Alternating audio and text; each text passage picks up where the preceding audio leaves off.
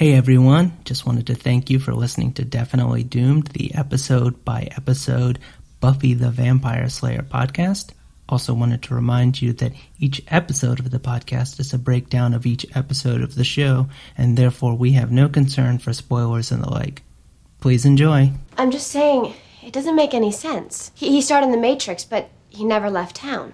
And how did he graduate from med school? He's only 18 years old. Effective time management? I'm sorry, Buffy, but I just don't understand what you're trying to say. Yeah. When is Jonathan gonna get here and start the meeting? This is the meeting. This is the meeting?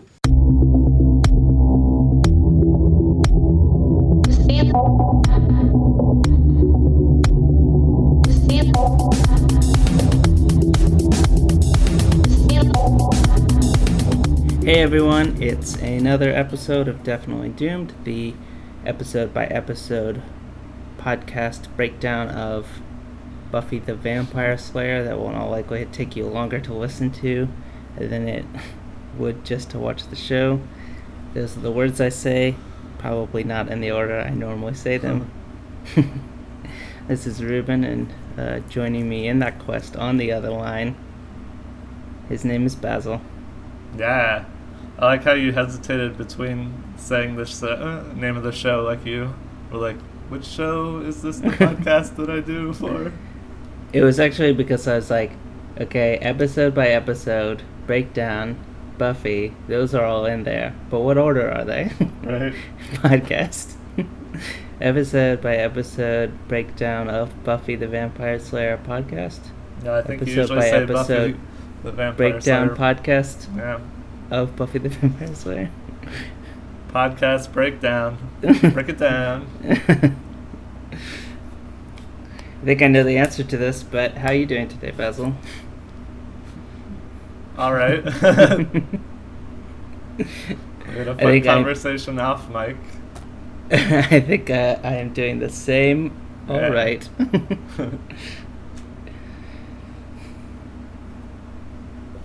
Like Okay. when people ask you how you're doing, and then you pause for a long time and you're like, fine, I guess. Because you don't really know them that well. Right. Tempted to be honest, but nah. Speaking of dishonesty, today Yeah. we're going to be discussing Superstar, and it is your turn to give us the old plot description. All right. So the episode opens with classic Buffy and the Scoobies fighting some vampires, and then one of them gets away, and they chase it down to a crypt where there's a big vampire den, and so they decide, oh, we better make a plan to deal with this. We can't take them all on.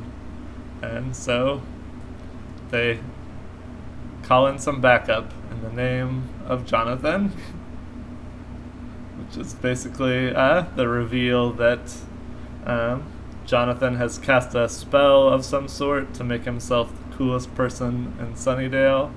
And so instead of Buffy being the lead, Jonathan is kind of the lead, and it follows various scenes of Jonathan really giving some good friend advice, killing a bunch of vampires really effectively, having some cool posters of himself all over town, and Buffy feeling pretty insecure about her place as the Slayer. But then some women start getting attacked by a really gross, hairy demon thing, and it turns out that sort of like the dark half or something, in order for Jonathan to be that good, there has to be all the really bad parts of his personality manifested into one demon thing. So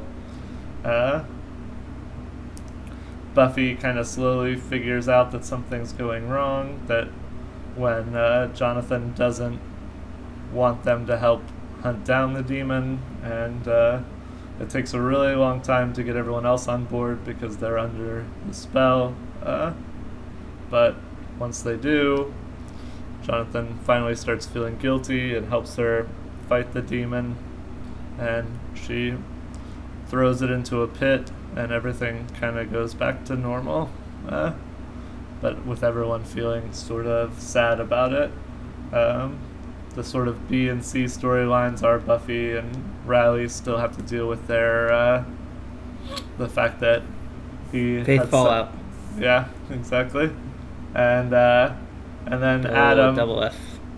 Adam's still sort of hanging around, immune to the spell, talking about how it's nonsense, but it's causing chaos, and he likes chaos. And that's pretty much it. What do you think of this episode? I gave it a B minus.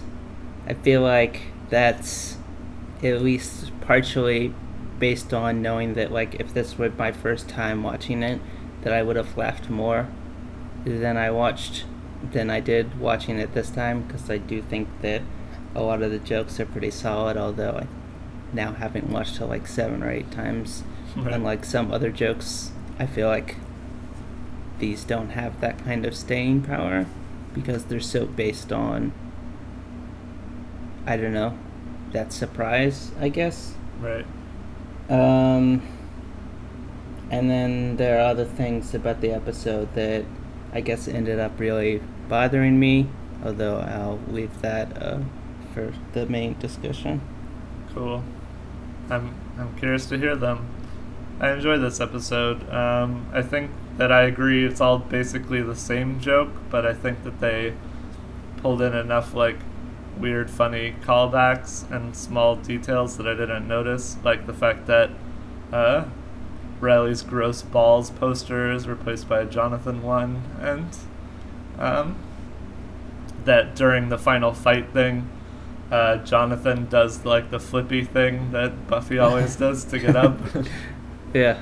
That I still... Yeah, I think Jane Espenson is really good at small details. This is a Jane Espenson pinned episode. Yeah, I wrote that down too. Yeah, she's good at funny background stuff or small things. And yeah, I like the funny fake Mission Impossible music that plays throughout the episode as well. Speaking of small things, I like how at the very first scene, even though like there's other things about the way that it's shot and acted that hint that maybe this isn't your typical Buffy episode, that you know that something strange is going on when Willow throws Buffy the stake, and she stakes the vampire kind of like Awkwardly.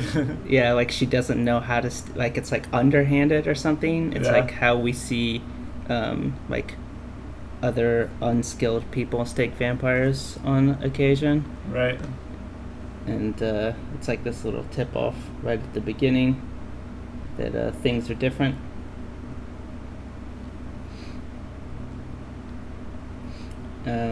And unless you have, and also I guess historical note, Anya is now fighting vampires with them. It's true. First time. Way to go. And providing her typical Anya support, saying things like, they'll suck your heart out through your neck. Yeah. And yeah, I like the Charlie's Angels reference that opens the other thing, where they all walk up to like the big desk and then he spins Yeah, around. I love that shot. The shot of them walking up to their desk, and it's shot with like a wide angle lens or something like that to make it look really, I don't know, goofy. Uh-huh. And super huge. It's the big old mansion. The credits, as always, are great. Yeah. I never don't love these credits, which, if you aren't watching along with us, are basically the normal credits, except for every time that it's not the sequence for the main actors, it cuts to shots of Jonathan doing stuff. Yep. Like defusing a bomb, or like crawling around in the sewers with a gun.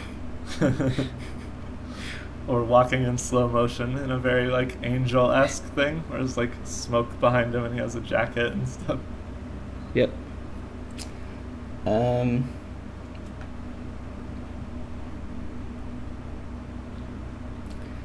we cut to the gang, now including Jonathan, all gathered at Giles' place to prep for this vampire gin, and Xander is practicing his steak quick draw, Yep. and he will not try to open the milk carton, because when he does, he tears it and it gets all sloshy.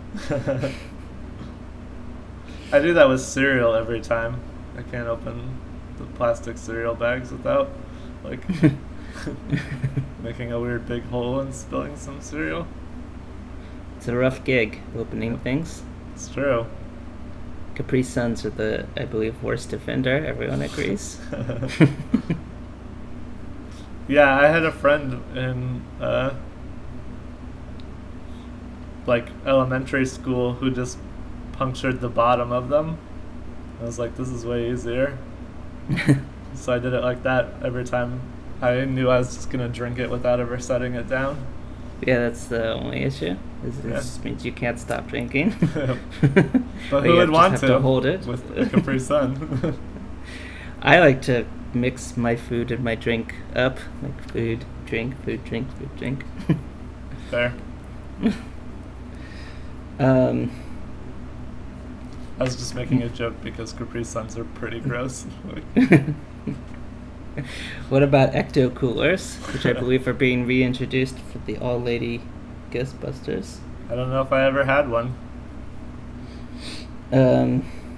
More fun details. As Jonathan is walking by to look at the computer, he pauses to look at the chess game that he and Giles are playing, and he's like, the Noozlewitch defense, very good, but mate in 4 moves. And yeah. I also like the small touch that he's really familiar with them. I think he calls him Rupert. Like, Yeah. you almost got me there, Rupert. Nice one. And then he out-hacks Willow. Yeah. He's hacked into the mainframe to get the plans for the crypt, which feels like a nice joke on the show itself. Right.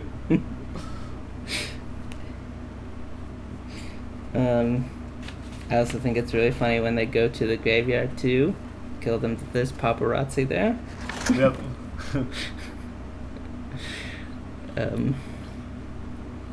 And that the crypt somehow has like a stained glass window to jump through. Like, people are just burying themselves in mausoleums with. We knocked them dead, which they already were. We knocked them deader.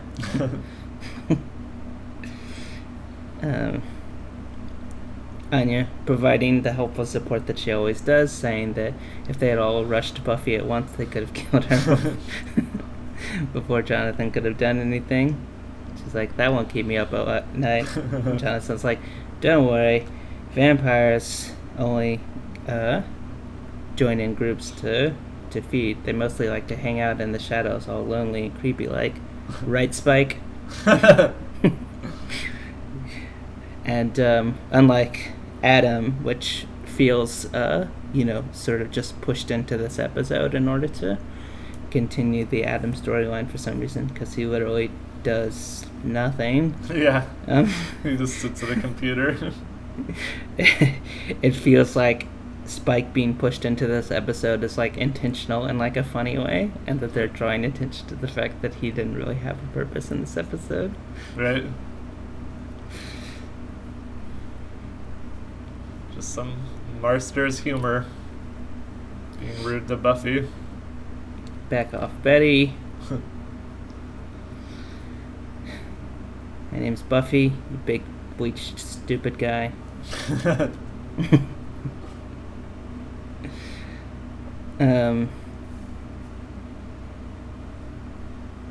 wrote down Jonathan either beard or board, but I don't know about what. Maybe it's Jonathan Billboard, but I also wrote that down later. Maybe there's just lots of Jonathan billboards. Oh, it's probably because the next scene is Willow bragging about their fight and how good Jonathan's doing to Tara, and then they're like doing some kind of crafty thing, and the joke of Oh the yeah, shot. the Jonathan board. Yeah, it's like a big shrine to Jonathan that they're working on. Yeah, that's amazing. Yeah, and then I wrote down Riley cheesecake. Yeah, no shirt. And Jonathan poster, which you already mentioned. And Riley is no longer eating the initiative food, and wondering if there's going to be a Flowers for Algernon thing going on now That would be he's pretty scary. off the drugs. Yeah, I mean, there was a time before he was in the initiative. Hopefully he remembers it and can think that he'll go back to being like that Riley, Yeah, like when he was 20 or 19. it's true. I've always Buffy's- talked about Oh, I was How- just gonna say. Yeah, go ahead. that if she wanted to, like, for her to make money, Buffy could be like a star athlete, but apparently she can't shoot a basketball. But I wrote down she may not be able to shoot, but I bet she could dunk like nobody's business. That's true. She'd be real good on defense. hmm She's pretty short though. Yeah, but she can jump like 8 feet in the air. That's true. No, I just mean like, you know. Like the Flash, she couldn't overdo it. Or Yeah. be too obvious. Yeah. True. She'd probably be able to fit in better in baseball. It's true. Just hit the ball really hard. Yeah. And she could run, above average speed, but not superhuman speed to catch fly balls and stuff like that. It's true. Probably couldn't stay in Sunnydale though. I bet Sunnydale doesn't have a pro sports team. Los Angeles has several, though. That's true. What were you going to say about this scene? Oh, no, I think we just kind of got to it, that like the beginning of her sort of insecurity where she doesn't know what to do. She's like sort of the Slayer, but not really a great Slayer. But she's also not good at anything else, apparently. Yeah. Kind of a repetition of season 3, though. Like, Yeah. being uncomfortable and not being the one. Right? But played for laughs this time instead of Yeah. sad. Speaking of laughs, when it cuts to Buffy preparing the coffee and you think it's for herself and then she hands it to Jonathan, that's one of the funniest moments in the entire episode to me. I didn't even notice that. I actually only noticed that she put honey and then sugar in the coffee. Yeah, she's like putting whatever in the coffee and then she's stirring it and then it cuts to Jonathan and then she hands it to him.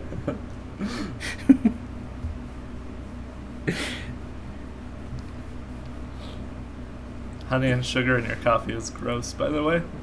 If you're a Yeah, listener who just does that, stop one or listening the to other. this.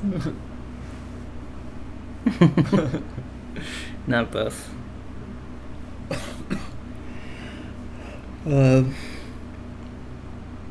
You have this amazing connection, but he doesn't see you looking back.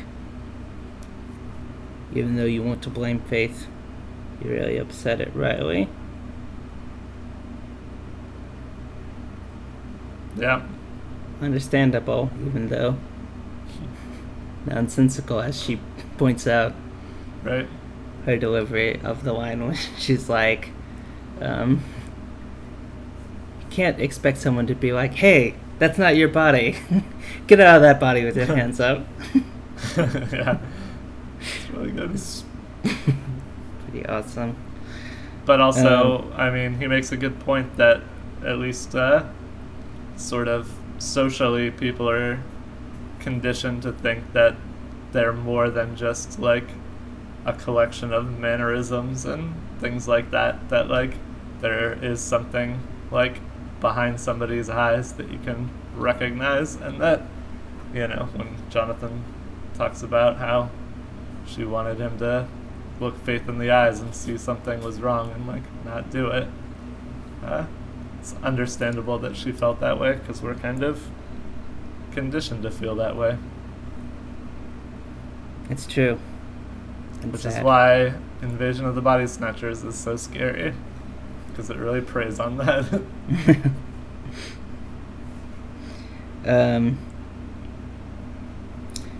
Then we get Karen with a K, the one black person in Sunnydale, shows up to get her book signed by Jonathan. Yeah. And Jonathan says something pithy, I forget what it is, and then he like turns and it cuts to a wide shot of like him like making like a pose, and then behind him there's a billboard of him doing a different pose that says like "Just Do It" or something like that. Yeah.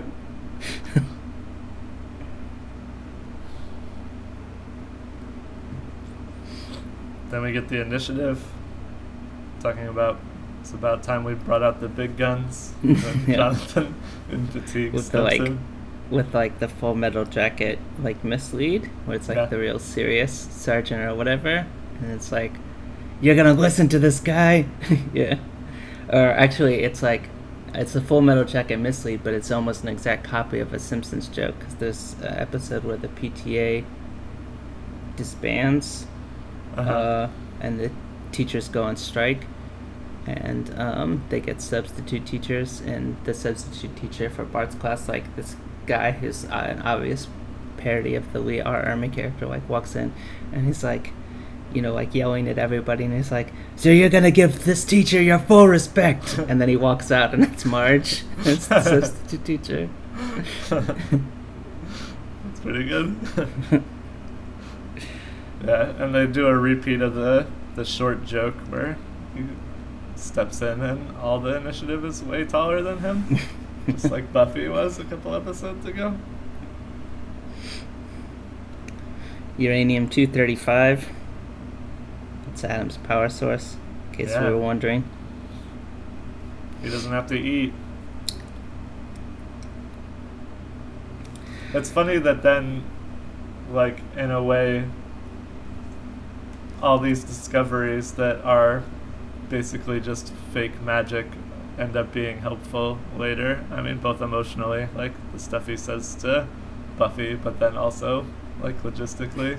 Like, no one else could have probably figured it out, but then Magic Jonathan did, and now everyone else still has that information later. Yep.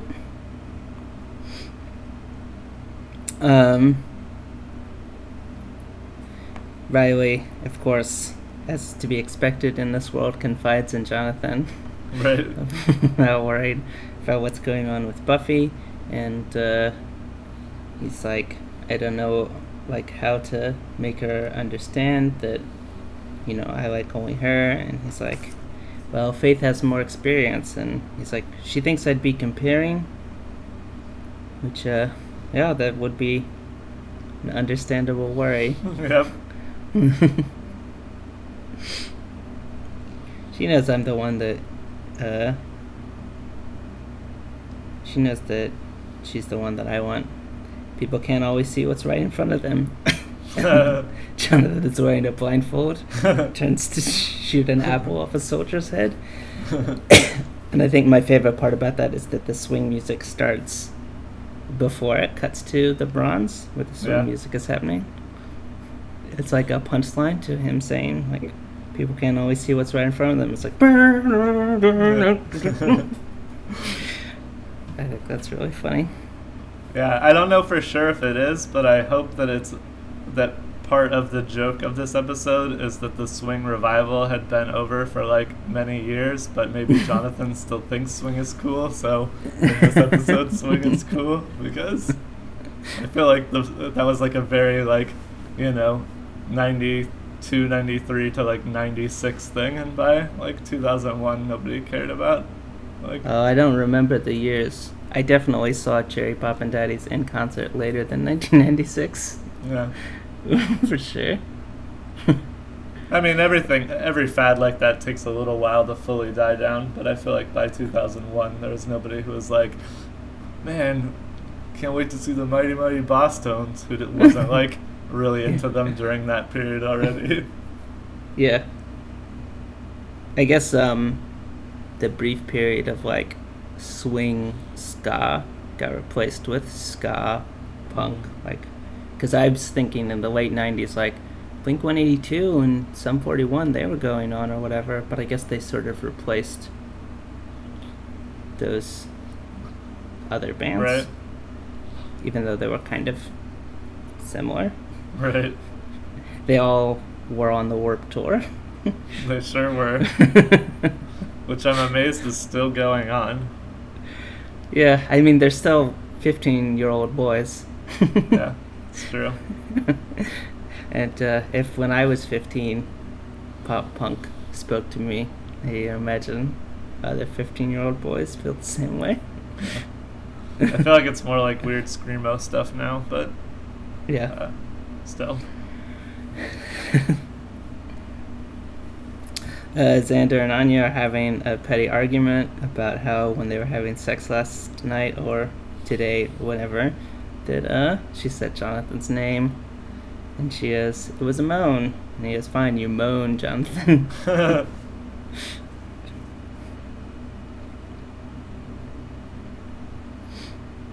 But then once they see him singing, she's like, "Let's go have sex now." And he's like, "Yeah." They're both I wrote super down, turned Xander on. also wants to have sex with Jonathan. Yep. Fun point of trivia, the Jonathan singing voice is provided by Brad Kane, who played the role of Tucker Wells in The Prom, the guy who sets loose the devil Oh, dogs. funny. Brad Kane also did the singing voice for Aladdin in the movie Aladdin. Nice. So if it sounds really similar to A Whole New World, now you know why. It's pretty awesome. Yeah, I like how, in the context of this like really cheesy, jokey scene, though, the shot of Buffy and Riley is like very sweet, and when she's like, "No talk, more dance," I really like that moment. Yeah. Drawing once again on the recurring theme of this season that Buffy and Riley work best when they're not talking. It's probably not a good sign for a long-term relationship, but It's working for now.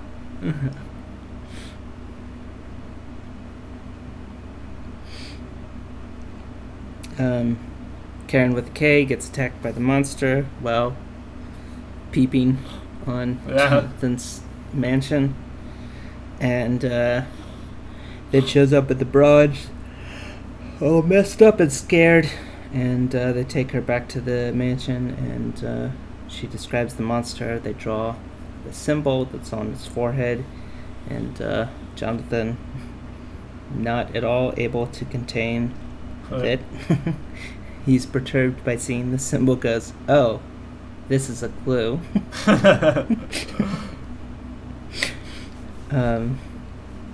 But then flips back into cool Jonathan mode and is like, "It's not a demon, just a monster, whatever that means." Right. It sticks to the forest mostly. It's probably more scared of you than you were of it. So let's get you home, Karen with a K.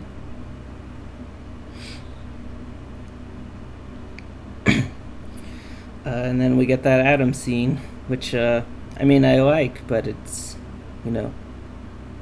nothing happens in it. I just, I think the part when the vampire is like, "You're the evil Messiah guy,"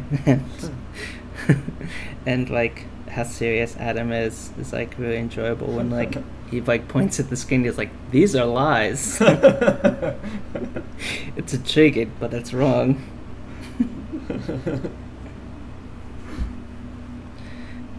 These magics are corrosive, unstable. They will eventually lead to chaos, and I'm interested in chaos.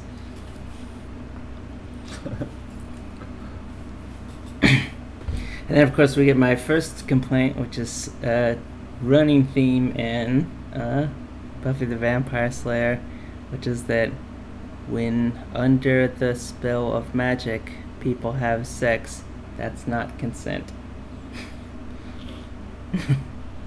Yeah. And in some ways, like, this, which is like played for a joke, and I guess sort of my wider complaint about the episode, like, which is played for laughs, becomes the serious thematic underpinning of season 6. Right. Like, if you agree with what season 6 has to say, like, this doesn't seem as funny in retrospect because it's these nerd male fantasies are exactly what directly leads to deep levels of misogyny. Right. And, like, I think I was sort of feeling the episode into that scene, and also incest, which, like, is not hot Yeah. at all. It's uncomfortable. Right. And then sort of that scene happens, and I was like, oh yeah, like, I couldn't help but think of the scene in season 6 where they use the mind control to try to take that one woman who, Warren doesn't tell them, but is his ex-girlfriend, and then of course it, stops working, and she tells them that it's rape, and Jonathan and Andrew are like shocked. Yeah. And yeah, like, it kind of feels like in retrospect that this episode is like someone pointed that out to the creators of the show sometime between season 4 and season 6, and they just like wrote down their own reaction. They're Yeah. like, oh yeah, it is rape. Whoops. That's really terrible. And then of course, like, I guess I would be more understanding of like the arc of coming to understand that if they didn't bring it up in season 7 again. Mhm. And there's another, I mean, again, this time, like, they get out of it by it being accidental magic as opposed to on purpose. But it's still rape. Yeah. It's really uncomfortable and gross. I guess we'll get there when we get to season 7. It's true. But, like, it'd be way easier to deal with, again, if, like, sex wasn't involved. It would still be terrible if it was just, like, making out or whatever. But Mhm. they decide to go to sex, and that just, it makes it unable for me to swallow. Sure. It's understandable.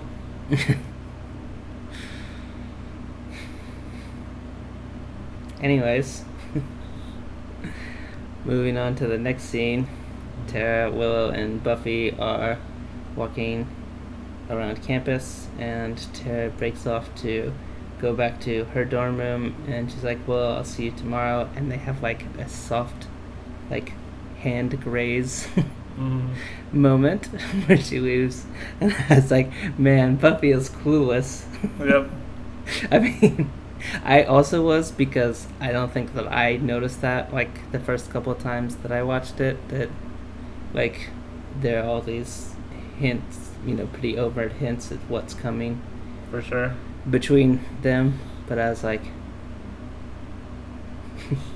Buffy, this is your best friend. Yeah. I do like the joke about how in this world Buffy gave the class protector award to Jonathan instead of the other way around. Yeah.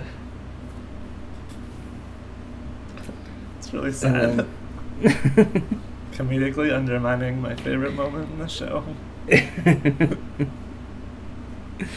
Yeah.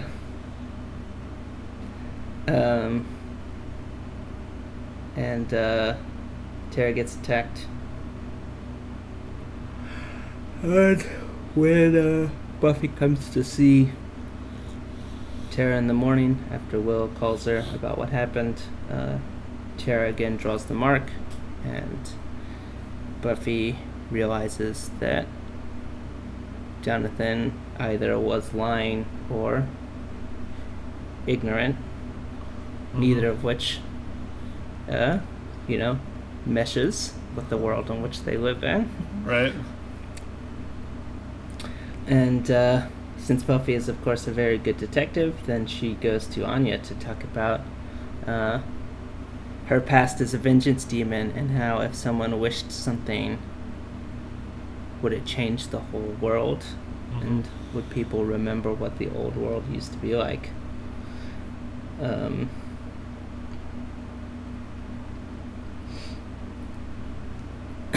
Something that I noticed about the scene, although that I don't super have a reason why. Maybe it's because she's dealing with all these issues with Riley, not knowing who she was, and Faith, is that she's wearing like her more Faith-like outfits, like she's wearing like a leopard print jacket with like a tight shirt underneath.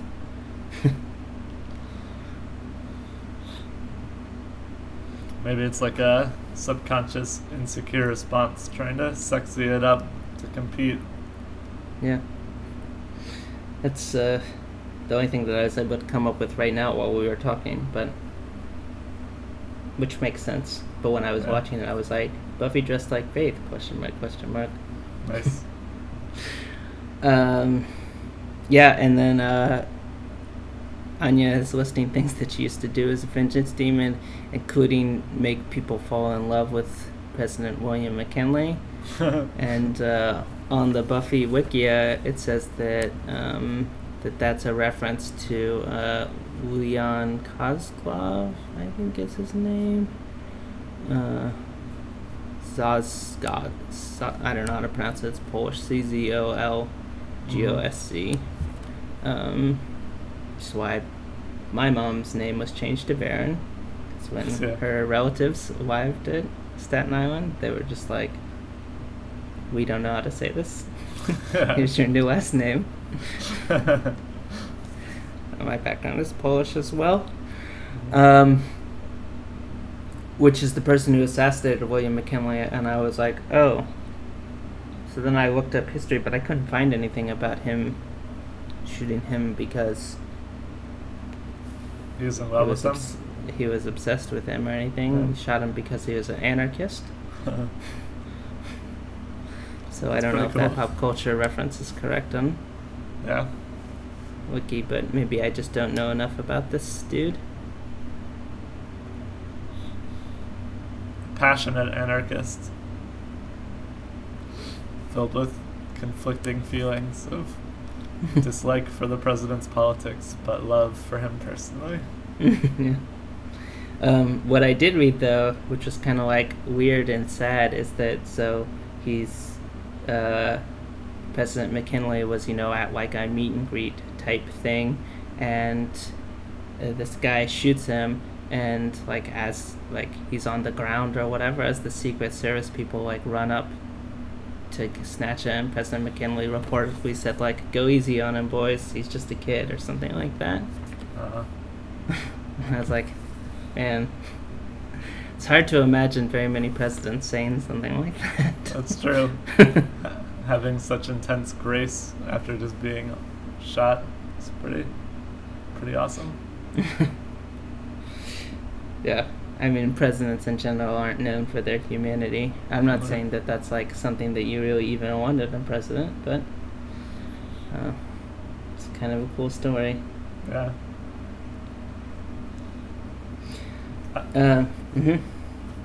Oh, the next scene is the big meeting, right? Oh, I mean, I have more notes from this scene. Okay. Like Anya trying to comfort Buffy when she thinks that Buffy is feeling insecure about not being able to kill things as well as Jonathan does. And when she's like, while Jonathan was graduating high school, we started in the Matrix and coached the women's soccer team. How is that possible? And she's like, effective time management. And we also get the what will eventually become a running gag in the show about the world with no shrimp, and the world that's only shrimp. And we also get another pop culture references when she's like, I'm just to the part where Jonathan invented the internet, which is a reference to the misquote of Al Gore, Yeah. who said he was part of the committee that funded the people who created the internet. Which is true. Yeah. That part's true. And is what he said. So yeah, and then they called the meeting, and the meeting is Buffy trying to explain to them that the entire world is wrong, and that Jonathan is something is up with Jonathan, and everyone thinks that she's crazy, including Riley, but Riley, even though he thinks she's crazy, is like, I think she's right, even though she's crazy. And I want to be in on the ground floor. Yeah, I like that misdirect because of how believably, definitely he says, it sounds like nonsense. It's like really dismissive. But then Yeah, and she's so hurt when he says it too.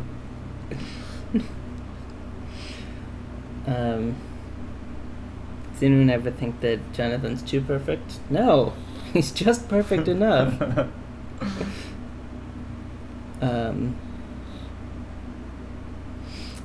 Yeah, and then they pull out.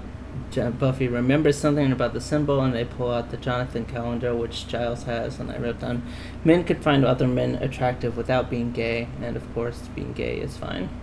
Yeah, So that's true. there's no reason for Giles to act embarrassed about having a Jonathan calendar, especially in this world where everyone is in love with Jonathan. Yeah.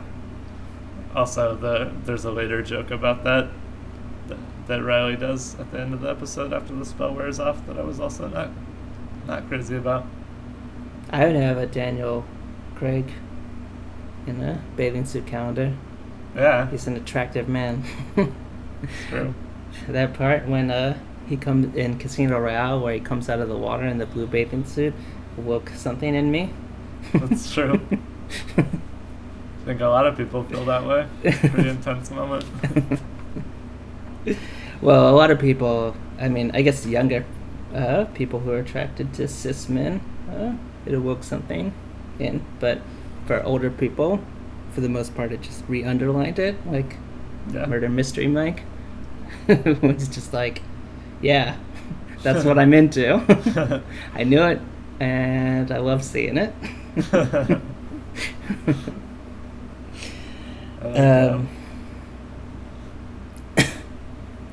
Even though it's a dumb joke, I do like the Firebook joke. Yes, I love that joke. But the part that I love about it is when Giles goes, Xander, don't speak Latin in front of the books. I mean, I like the earlier joke when he's like, magic isn't just saying something. And then, of course, it is. Yep. Giles is like, don't speak Latin in front of the books. I also like when Buffy is like, oh, or Willow's like, oh, and then Ina's like, yep, pretty darn lickable. Talking about Jonathan. And she's like, no, the other type of O. Talking about the symbol. And then Jonathan shows up and says that he's fought the monster before, but unlike other monsters, it fills him with like a fog of confusion when he does. And he got the symbol tattooed on his back intentionally to remind him of the danger. Yep. And everyone's like, yes, that explanation makes perfect sense. That whole alternate reality thing was just too weird. And then Buffy, not particularly fooled by that explanation, is like, alright, cool, let's go kill him, the monster. And Jonathan's like, yeah, sure. They go to the graveyard to seek out Spike to see if he knows about the monster, and Jonathan threatens him, but Spike doesn't budge. And then Buffy threatens to cut off his blood supply because Jonathan is has a good relationship with the butchers in this town. Which I don't even know if that's supposed to be a joke, but it's really funny to me. Like, how does one get a good relationship with the butchers? And what does that entail? And doesn't Jonathan have a good relationship with everybody in this world? Also, this is another thing that I learned from the Buffy wiki, although it's definitely obvious if you're paying attention. It's another scene where it's made super obvious that Spike is the way into Buffy. Because, like, he kind of is, like, avoids saying that he wants to fight Jonathan, but, like, with Buffy, he's like, I'd like to take you on, and then, like, pushes, like, her hair out of her face or something like that. And it's like, yeah, we know the way in which Spike would like to take her on. Right.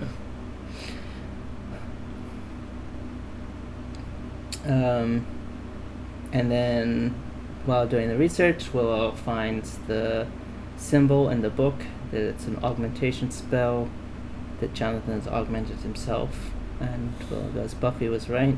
And then Anya goes, doesn't sound very likely. I also like Xander's reaction that even tricking everyone into thinking he's cool is super cool. Yes. That's a good joke.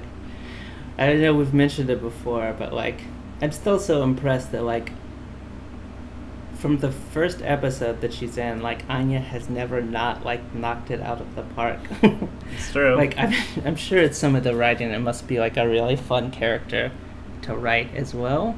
Sure. But, like, every line that she delivers, like, even if it's, like, not that great of a joke, is, like, consistently funny to me.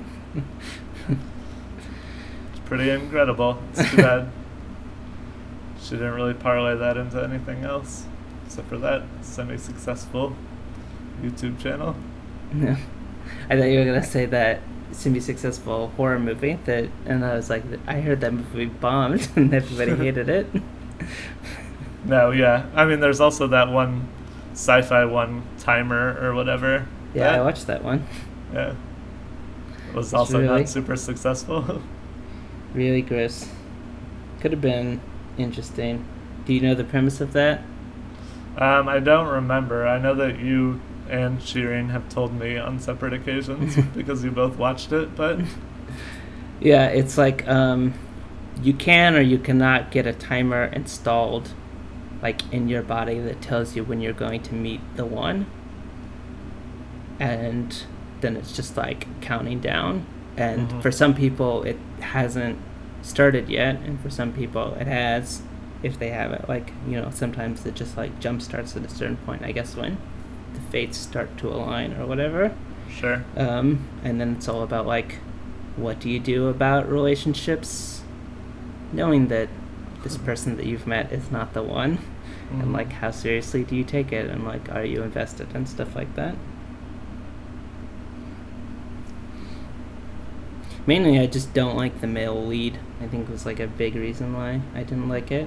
Like, that makes sense. Like, it wasn't the first thing I had seen him in. He was in Gossip Girl too, and he played basically the same, like, skeezy artist character.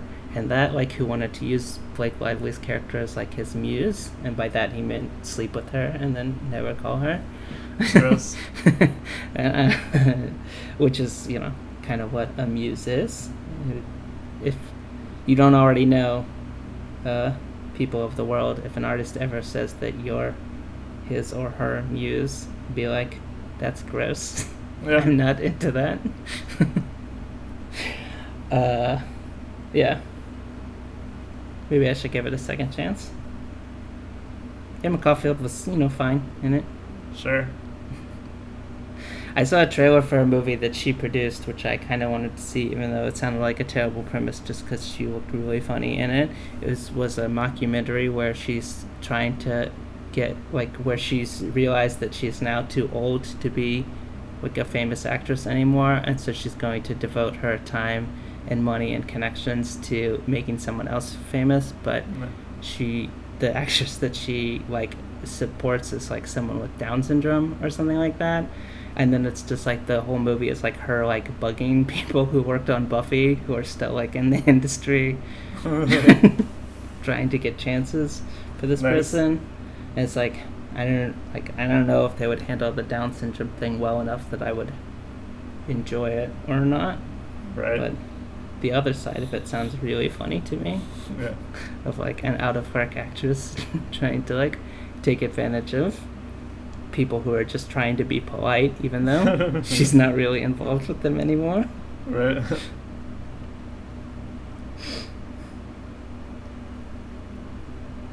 And then we get a fight sequence Mm-hmm. with the Beast. A complaint that I once read about this episode is that, you know, this thing, the worst of all evils, isn't really, you know, the worst. It's not particularly scary or unique. It's just like a big monster thing or whatever, but that doesn't really seem like a complaint to me personally, and I feel like it fits with the episode anyway. Right. I mean, it's the worst of all evils in the same way that Jonathan is the coolest person, which is like in kind of a goofy, dumb way. Right. I like how long the arms are. It looks super weird. It's like,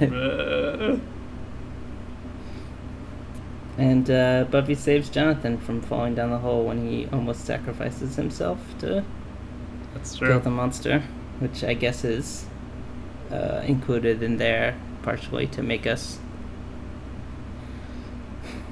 forgive Jonathan for Slightly. the wrongdoings of this episode. Right. Yeah. I wrote down that there must be lots of spelunking opportunities in Sunnydale because it seems like there's a bunch of caves and they all also have big pits and stuff. Mm-hmm.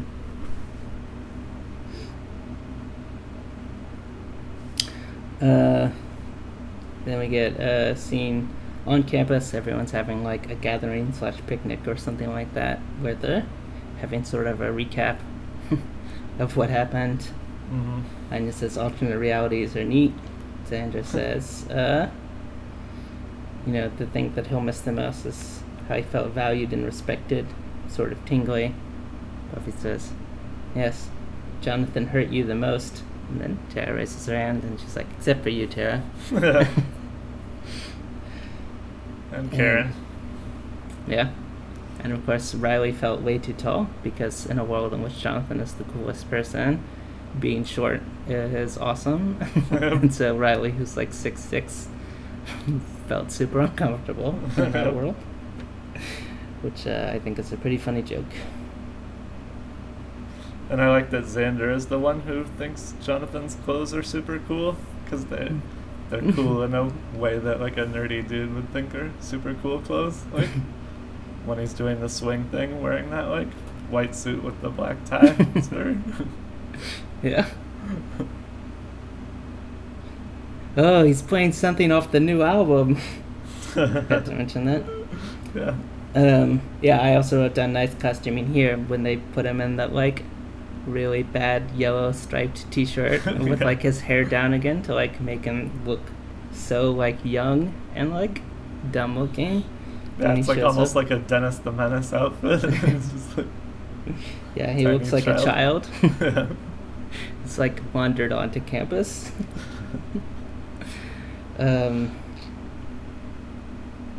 Buffy correctly calls him out that the reason why people are angry is because they didn't want to be the puppets of his hero story.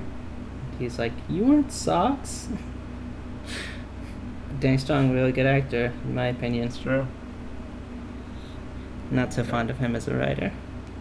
Although Despite I liked his Mockingjay Academy Part Award 1. nomination. Did he have Academy Award nomination? I know that he has. I think he won an Emmy. Yeah, I think I could be remembering wrong, but I think that The Butler got nominated for Best Original Screenplay. No. And I think he won for that Sarah Palin film. Well, that makes sense. And Jonathan can't remember what his advice was, but he remembers that he gave her some advice and that it's true and that it's good. And it's that things that are worth doing are hard work. Yep. They're complicated. They take time and work. You have to be patient. Which I probably should have taken that part of the advice earlier this morning, but it's fine. We can talk about that off podcast Yeah. if you want. No, that's fine. I like being cryptic for the listeners. It'll be fun. No, I mean like. Oh, I see. Yeah. Whether or not that was it. I support you. Yeah. And we can talk about why off podcast Woo. if you want. Sure. Speaking of, that's one of the last lines. Buffy and Riley are making out, and she's like, "I'm glad we talked this all out." And he's like, "When did we talk this out?" It's pretty good. And she's like, "I guess I just meant we made out a lot, and it was nice." And then she says Jonathan, which is a silly final joke. Mm-hmm. Spell hasn't I don't fully super worn enjoy off. that joke, but I enjoy it more because I feel like the reason why she says it is not some lingering magic, but as like a prank on Riley, Yeah. which is funnier to me. Mhm. Kind of a semi-petty dig. Although it's not mentioned by name, this was the first instance of thermogenesis. What's that?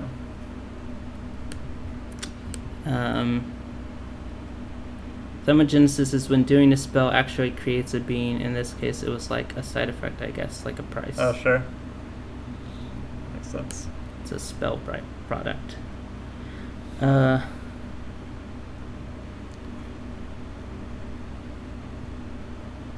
When Jonathan's playing the trumpet in the bronze, he is actually syncing the notes, fingering as instructed by a family member.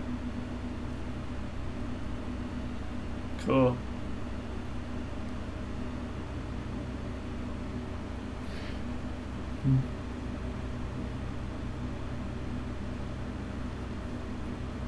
Trumpet family. The book about the talisman that Will reads mentions Le Petit Albert, an 18th century grimoire of natural and Kabbalistic magic. Nice. When the comment "scampered away like a bunny" was made, Anya doesn't react. Jane Espenson notes that it is because at this point they hadn't decided to make Anya's fear of rabbits a running gag. Although it was mentioned earlier when she dressed up as a rabbit. Yeah, it's true.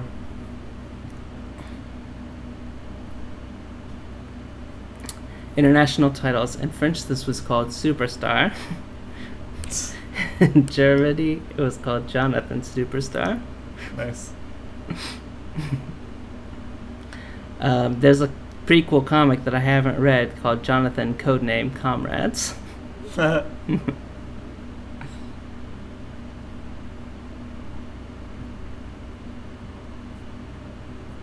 Alright. Alright. This episode premiered on April 4th of 2000. Nice. It's a good almost April Fool's time to do an episode like this. Alright. Good point.